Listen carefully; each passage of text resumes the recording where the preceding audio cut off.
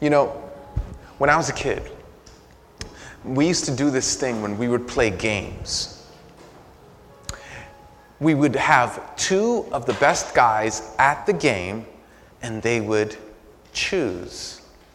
And you would call odds or evens. Anybody experience this? And so the two guys at the best game, the guy who would win, he would go, I choose so-and-so. And then that guy would come on his team, and then they would do it again, and whoever would win, then I choose so-and-so. And it would go on like that. Did anybody else feel a terrible sense of anxiety that you weren't going to be chosen? I felt that. I really felt that. But there were times, and this was cool moments, there were times when one of my dear friends, like Mikey, Mijo, Ray, Adelio, one of those guys that really, really loved me, they would choose me, not because I was any good at the game. They would choose me, but because we were so close. They would go, and granted, they wouldn't choose me like the very first person, because they realized what they were dealing with. But by the time the second, third person came around, they were like, okay, I'll take Edwin. He's my boy. I tell you, I can't tell you how excited I was in those moments because I wasn't left out. There's something beautiful about being chosen, right? It's true when you see someone across a room and then they look at you and they choose you. You feel at the moment when a man comes down on one knee and says, will you spend the rest of your life with me? And then he feels it when she in tears turns back and says, I choose you. There's something about being chosen. But I tell you, there's also something about being not chosen. Isn't that true? There's a pain there.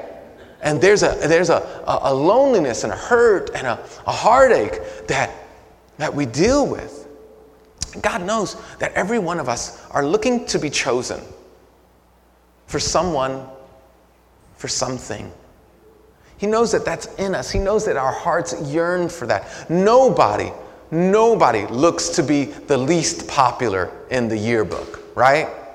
Nobody looks to be totally alienated from all other people. There's a difference between being an introvert and like preferring, I like being by myself and all that other stuff, but still having friends, and then nobody wanting anything to do with you. That is a heartache. We see that in movies and our hearts break over it.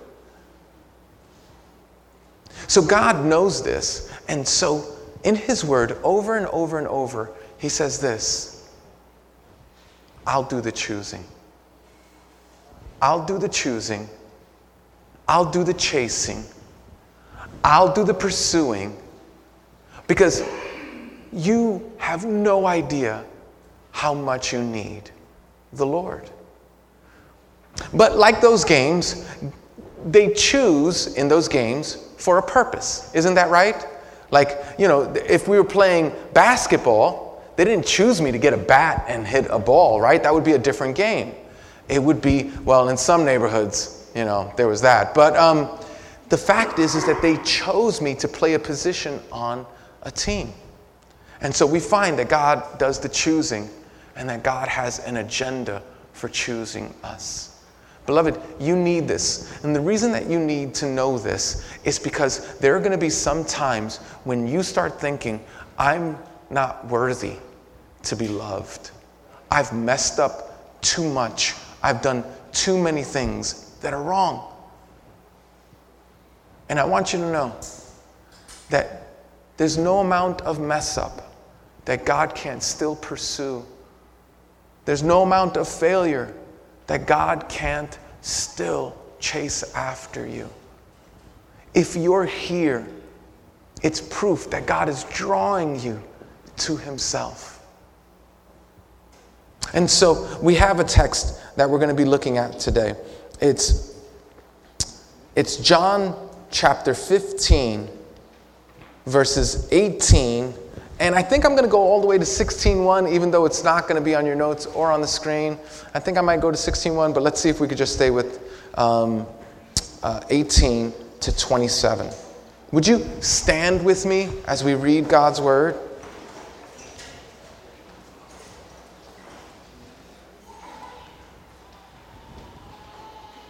If the world hates you, keep in mind that it hated me first. If you belonged to the world, it would love you as its own. As it is, you do not belong to the world, but I have chosen you out of the world. That is why the world hates you. Remember what I told you. A servant is not greater than his master. If they persecuted me, they will persecute you also. If they obeyed my teaching, they will obey yours also. They will treat you this way because of my name, for they do not know the one who sent me. If I had not come and spoken to them, they would not be guilty of sin. But now they have no excuse for their sin. Whoever hates me hates my Father as well. If I had not done among them the works no one else did, they would not be guilty of sin. As it is, they have seen, and yet they have hated both me and my Father. But this is to fulfill what is written in their law. They hated me without reason.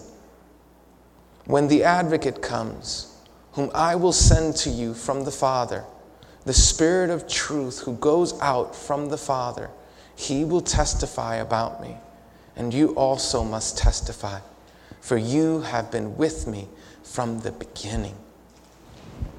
This ends the reading of God's word. Please have a seat.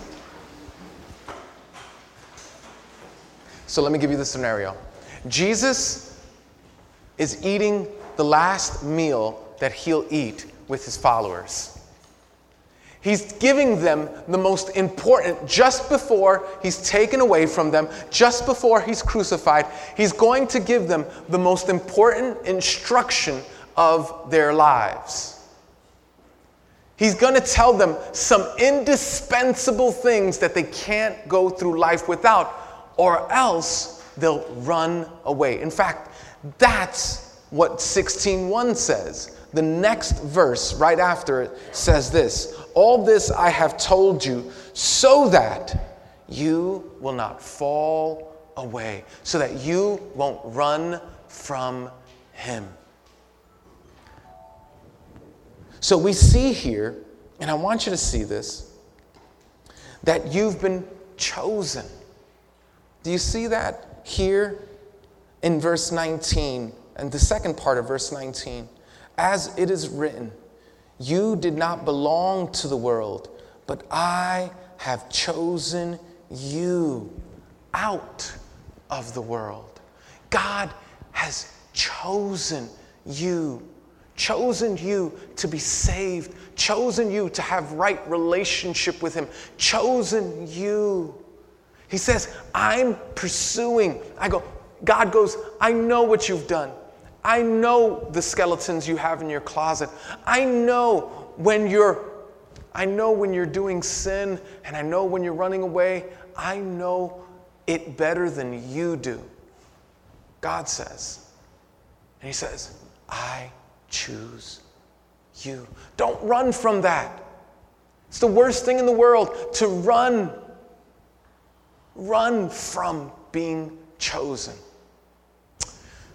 There's a show that we occasionally watch, my wife and I, during vacation. It's called The Shark Tank. Anybody familiar with The Shark Tank? Okay. So basically the premise is that entrepreneurs come in, you sit, and there are like 4, sometimes 5 really successful people. They're sitting, waiting to hear your idea about your business or your invention or whatever it is.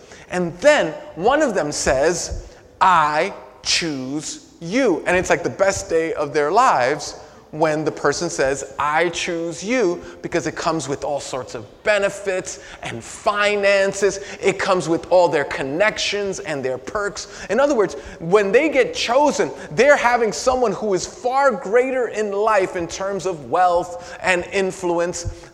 Those people are choosing them, and that's going to change their whole life. So it's not rare for a person to jump up and down or start crying or hug this person because they were chosen. I'm telling you, beloved, I'm telling you, being chosen by God is better than being chosen in the Shark Tank. It's better than having all 4 sharks come on your team. It's better than that. But I remember this one time, all the sharks had gotten out, and this one guy was still pitching his thing, and there was a shark called Mr. Wonderful.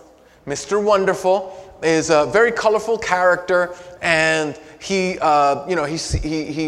views himself as sort of like a straight shooter, the Simon Cowell, the guy who does the... All right, yeah. So, I'm losing it. All right, so the point is that he chose the guy, and the guy said this: is there anybody else who would like to invest in my business? And everybody was dumbfounded. This has never happened before. And they said, no, you got a live offer. Go take it. One of the sharks said that you got a live offer. You got a real offer. Go take that.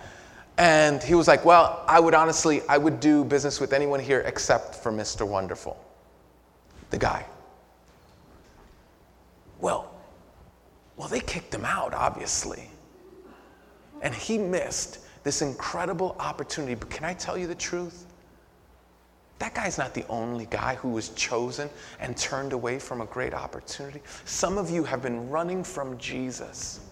And your story is that you would go with anyone or anything, but please, not Jesus. He's chosen you. He's pursuing you. He's offering forgiveness and love. He's offering salvation and rest. He's offering peace and joy. And you go, anybody else? Anybody else? It's madness. He chooses you. Turn to him. Stop running for him. Whatever it is that you use to numb yourself to your desperate need for Jesus, whether it's food or heroin, turn from it and turn to Christ, the one who is running after. He's running after you. Choose the one who's choosing you. You've been chosen. But for what? Well, let me give you 4 reasons why you've been chosen, right? And let me just say the obvious right now. The reason that God chose you is because you wouldn't choose him. There's nothing in us that loves Jesus or wants to pursue Jesus. There's nothing in us that wants to turn to God. I think it was Churchill. Churchill said something funny. He goes, the Americans always, Winston Churchill, World War II, he's fighting this unbelievable force in the Nazis and Japan and others, and he's going to the U.S. and he's fighting almost by himself for years. And he goes, you know what's wonderful about America? They always choose to do what's right after they have exhausted every other opportunity. I thought about that, and I think that's true about me. I'll always choose Jesus after I've exhausted every other avenue. Is anybody else like that? It's terrible. Edwin always chooses Jesus after he's chosen food and shopping and all the other things that are supposed to make him feel better. Jesus is choosing you. He's pursuing you. He's giving you an offer of salvation, of forgiveness of sins, of a changing places with you, where he takes all of your sin, all of your gully, all of your dirty, all of your grimy, all of your nasty, and he takes that on himself, and he gives you what he is, all of his righteousness, all of his goodness, all of his purity. It's for you. And if you're like that Shark Tank experience, you start jumping up and down and crying because you know your life has just been changed. And if you don't feel like that, then maybe your life has not been changed. You haven't received the choosing. Well, We've talked a lot about choosing. Jesus has chosen. But what has he chosen us to? Well, I think it's 4 things. 4 things that we're going to talk about. Jesus has chosen. He's going to forgive you. He's going to replace he's going to substitute his righteousness for your sin. He's going to take it upon himself. That's why he went to the cross. But let's look at this. First, you have been chosen to be loved. Someone say to be loved. You've been chosen to be loved. He has chosen to love you. Listen to what it says here. As it is, you do not belong to the world, but I have chosen you out of the world. There is this beautiful sense of ownership that Jesus has for the ones that he's chosen. It's a beautiful sense of ownership. I love you. I want to pour myself into you. I don't want to give you away. I want to hold on to you. He's chosen to love you. You know, we have a new daughter in our house. She's 5 months old today. Isn't that exciting? Yeah. It's super exciting. And so my youngest son, David, who's 9, he was talking to her, and he said, "Oh, do you want a stuffed animal?" You know, how like people talk to babies that they don't know, but you just talk to them and all that stuff. "Do you want a stuffed animal?" And she kept on grabbing for the stuffed animal we call Fat Spidey, because it's a really round Spider-Man, so we call it Fat Spidey. And so he goes, she's grabbing for the Fat Spidey, but that's off limits. He does not want to give her Fat Spidey. So in one moment of mercy, he hands her over Fat Spidey. He starts to slob all over, and he goes, "No thanks." And then he gives her another stuffed toy, right? Because he won't part with the thing that he loves so much. You know, God feels that way about you. And some of you have been taken and abused, and you've abused yourself. You've chosen poorly, and you've pursued things that are not Jesus. And God goes, no. You'll be mine forever. I'm never going to part from you. I love you. I have chosen you. You've been chosen to be loved. But also, you've been chosen to be hated. Let's look at verse 18. We see this all over this text, but we'll just look at verse 18 and second part of verse 20. If the world hates you, keep in mind that it hated me first. Go to verse 20. It says, a servant is not greater than his master. If they persecuted me, they will persecute you also. If they obeyed my teaching, they will obey yours also. We've been chosen to be loved by God, but if you're loved by God, many times you're hated by the world. I don't know if this has ever happened to you. Have you ever gone away, not necessarily gone away, but let's say for instance, left, this is the end of the summer summer break. And so have any of you ever gone and then you didn't see a friend for a whole summer break, and then you met back up with them only to find that they changed or you changed and you didn't connect anymore? It was like, wow, last year we were like best friends. And this year, it's not, you know what happened? You changed. You were transformed. You were exposed to other friends. You were exposed to other experiences. You were exposed to other communities, and something happened. You matured. You changed. You weren't the same. You know, the same is true when you come to Christ.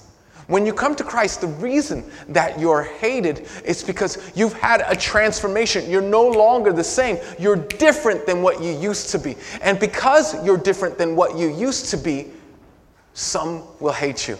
Boy, did I experience this. It was interesting. I was new in recovery. So I come from an addicted background. I come from a 12-step program. And I was new in recovery, the first 5 years of recovery. And all of my friends, they knew how crazy I was. So they said, Edwin, you need to get with God. They would say that to me. They would go, Edwin, you need to get with God. you need to have some form of spirituality. And that was fine, so long as I was going to be a Buddhist, so long as I was going to be a New Age person who believed in crystals and things like that. So as long as I believed in those things, everybody was like, yo, this is dope. You're doing it, man. You're growing. You're going in the right direction.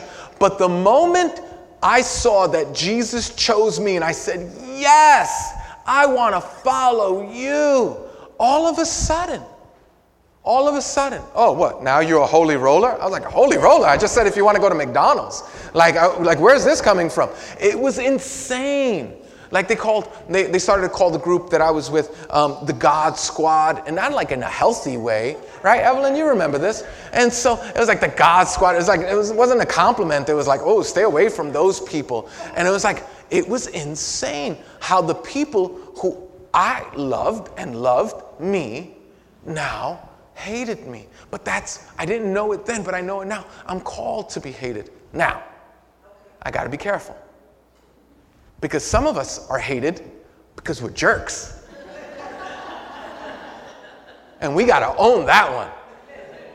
Like, let's face it, I wasn't hated by all these people just because I was so godly.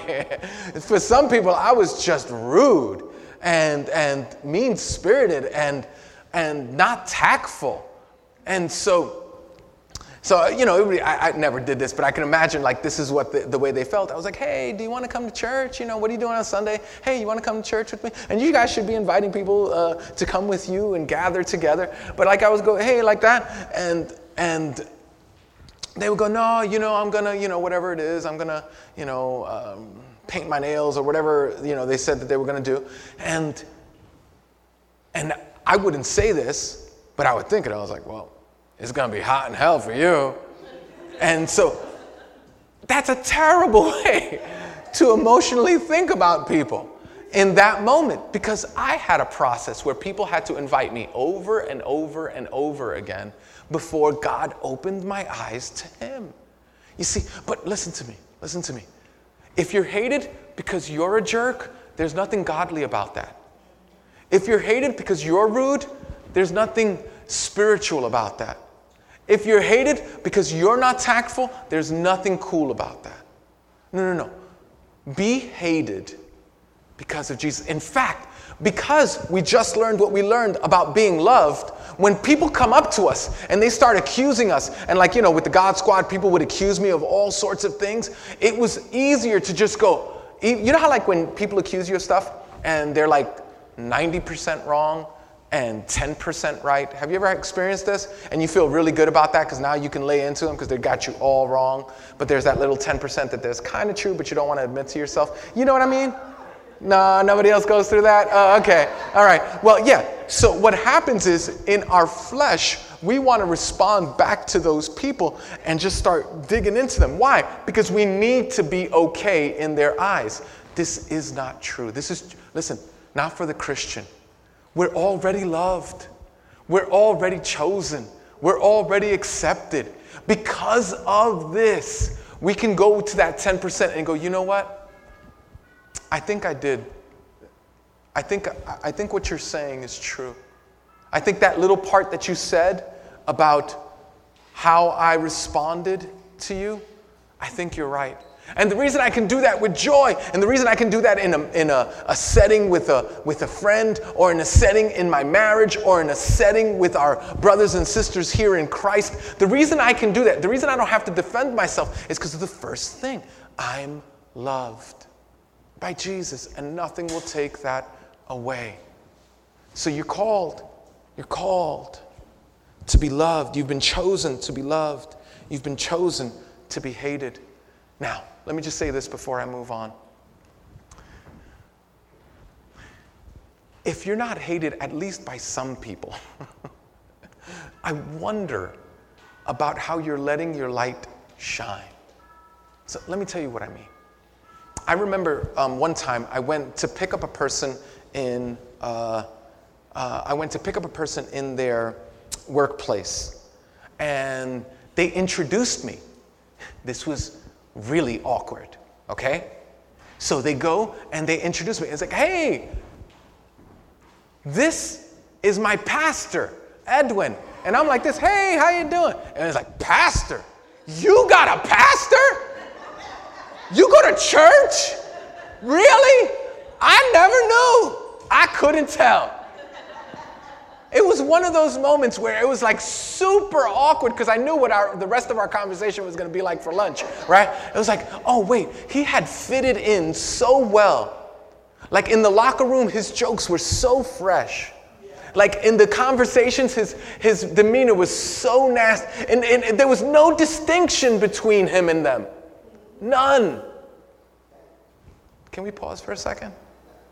Is there no distinction between you and those around you? Like you drink as much as other people drink. You swear as much as other people swear. You do whatever other people do.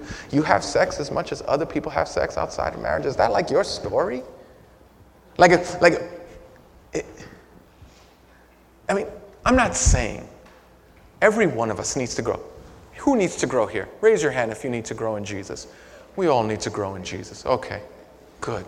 At least we found out who the people who are asleep are. Okay? Listen to me. This is important. We all need to grow. But if there's nothing in our lives that suggests Jesus is Lord of it, that should be a cause of concern because maybe Jesus is not Lord of it. Does that make sense? That stinks, right? That's a Debbie Downer. But it's true. And I'm not saying it because I want to hurt. I want to say it because of that first one. You're loved. Go back to being loved. Go back to being transformed by his love. Go back to being in the Shark Tank, watching him choose you and going, my life has been changed forever. Go back to that. Go back to that. You've been chosen to be loved. You've been chosen to be hated. And then let's give the last two really fast. You've been chosen to be filled. Verse 26. Look at verse 26. When the advocate comes, by the way, the advocate is the Holy Spirit. Isn't that a cool name? The advocate. What does an advocate do?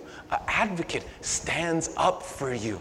An advocate pleads your case. Like if you ever go into a courtroom, you want a competent advocate. The advocate, the Holy Spirit, comes, whom I will send to you from the Father, the Spirit of truth who goes out from the Father. He will testify about me. You've been called to be filled. You know how empty and lonely you've been in your life? You know how you've pursued other things that are not joy-filled and how you've pursued other things that are not Jesus? Well, Jesus says, no more. You don't have to walk around with that emptiness in your life. I'm going to be present in your life in the form of the Holy Spirit. He will live in you and guide you and direct you. And when you blow it, he'll comfort you and intercede for you and advocate for you. He is the one who strengthens you to do what's right, gives you the desire to do what's good. He's the one who gives you everything that you need, and he'll not be with you, he'll be in you. He'll be filling you, strengthening you for everything ahead. The Spirit will be filling you. You've been chosen to be filled.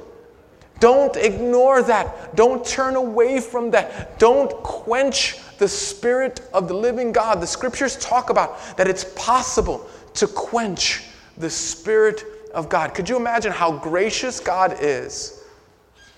Where he says, oh, you want to do you? Okay. I mean, that's terrible. In fact, one of the worst acts of wrath that God has in the scriptures is leaving you to your own devices. Like if you have no remorse, if you have no conscience about doing what's wrong, God says that's a red light indicator. That is, bells, alarms should be ringing. You should be crying out to Jesus, asking him to change your heart. But you've been called to be filled. What does that mean? That means that the Spirit will fill you and give you what you need for whatever you need it. We have members in our church who are going through terrible illnesses. I mean, just in the Rivera household alone, we have one whose really wrestling with cancer and is still in the emergency room after the chemotherapy. Not the cancer, just the chemotherapy. And then there's another person who had to get spinal surgery. I mean, they're struggling. Listen, the Holy Spirit fills you so that you can go through even moments like that. Some of us are going through some very hard times physically. Beloved, He fills you. He fills you to endure the pain, the suffering. Some of us are enduring incredible temptation. He fills you. He fills you that in that temptation you can find rest and satisfaction in Him and all that He gives. Some of us are experiencing terrible brokenness, and He gives you a community of people. He's filling you. He's filling you. He's filling you. Don't forget this. You've been chosen to be loved. You've been chosen to be hated. You've been chosen to be filled. And finally, you've been chosen to be emptied. Do you see that there in verse 27? And you also, right? So he first says, He, that's the Holy Spirit, will testify about me. And then verse 27, and you also must testify. Look at me. And you also must testify. Beloved, we've been loved and will be hated. We've been filled, but the purpose of this filling is to be emptied out, to serve others, to tell others about Jesus. I know, I used to say this thing years ago. I stopped saying it because I realized how crazy it was. I used to say this thing, share the gospel at all times, in all places, in every opportunity, and use words only when necessary. Sounds cool, doesn't it? It's just completely false. It's totally wrong. That's not true. Think about this. Jesus had to tell people. You think your life is such a bright shining star? Is that what you think? That your life is such a bright shining star, much more than Jesus, that you don't have to tell anybody? Think about that, right? People see your good works and they go, this is so beautiful. You helped me move. Nobody else showed up. Everybody else said that they would come. Why are you so kind? You just met me. Why did you do this? Not telling. No, really. Why are you doing this beautiful thing? Figure it out. That's absurd. It's absurd. We got to actually tell people about Jesus.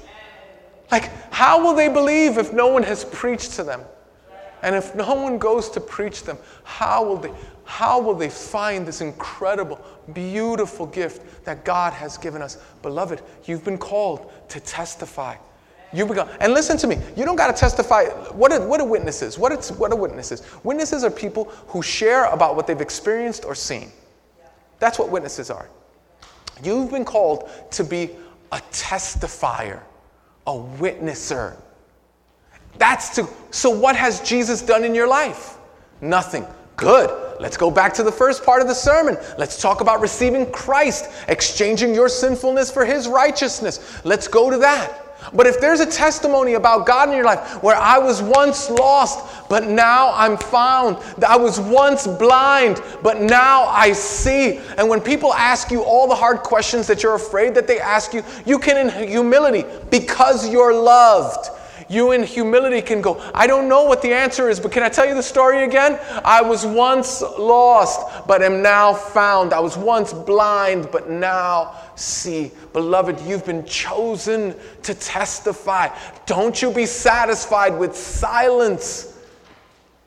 But because you're loved and hated and filled, be poured out. Be poured out. So, what can you do? All right. Well, as we close, I want you to think about this. Tomorrow, as you go through your workday, I want you to go through your workday, whether you're at home or at school or at work. I want you to be reminded, wait, I'm loved and I'll be hated, so I don't need to be shocked, and it doesn't need to turn my life upside down, and I don't need to go through a 3-month depression because I'm hated. I'm loved deeply by God, and I'm hated by others, and I'm filled by the Holy Spirit. And I can be poured out for others. Beloved, you can go out tomorrow, because this very thing that I'm asking you to do, Jesus has already done for you. Do you see what happened? Do you see how this is a roadmap of Jesus' life? Jesus is with the Father, God with God. God the Father sends God the Son, and God the Son, who literally, when we say God is love, it's because of the affections that the Father, the Son, and the Holy Spirit has for each other. God doesn't have love. God is the thing. He's love. And that love, Jesus goes, I'm going to them, Pop. And Pop goes, yes, I want you to go to them. And then Jesus comes. He's loved. And what happens? Anybody knows? He's hated. Those he came to save reviled him, wanted nothing to do with him. As the musicians come up, he was reviled. He was filled with God's word, filled with the Spirit, filled with the purpose of God, filled. And then what did he do with that? Anybody know? He talked about turning to him so much that they killed him. Beloved, if Jesus talked about turning to him so much that they killed him, surely we can talk about Jesus enough till someone says, all right, that's enough already. Or till someone says, okay, I don't want to hear it anymore. Or say, yeah, you're silly for believing in that. Beloved, surely we could do that. You could experience, you go, wait, Jesus, is this how you were loved? Yeah. And when they hate you, you go, Jesus, is this how you were hated? Oh man, I can't believe you did all that for me. It brings me back to love.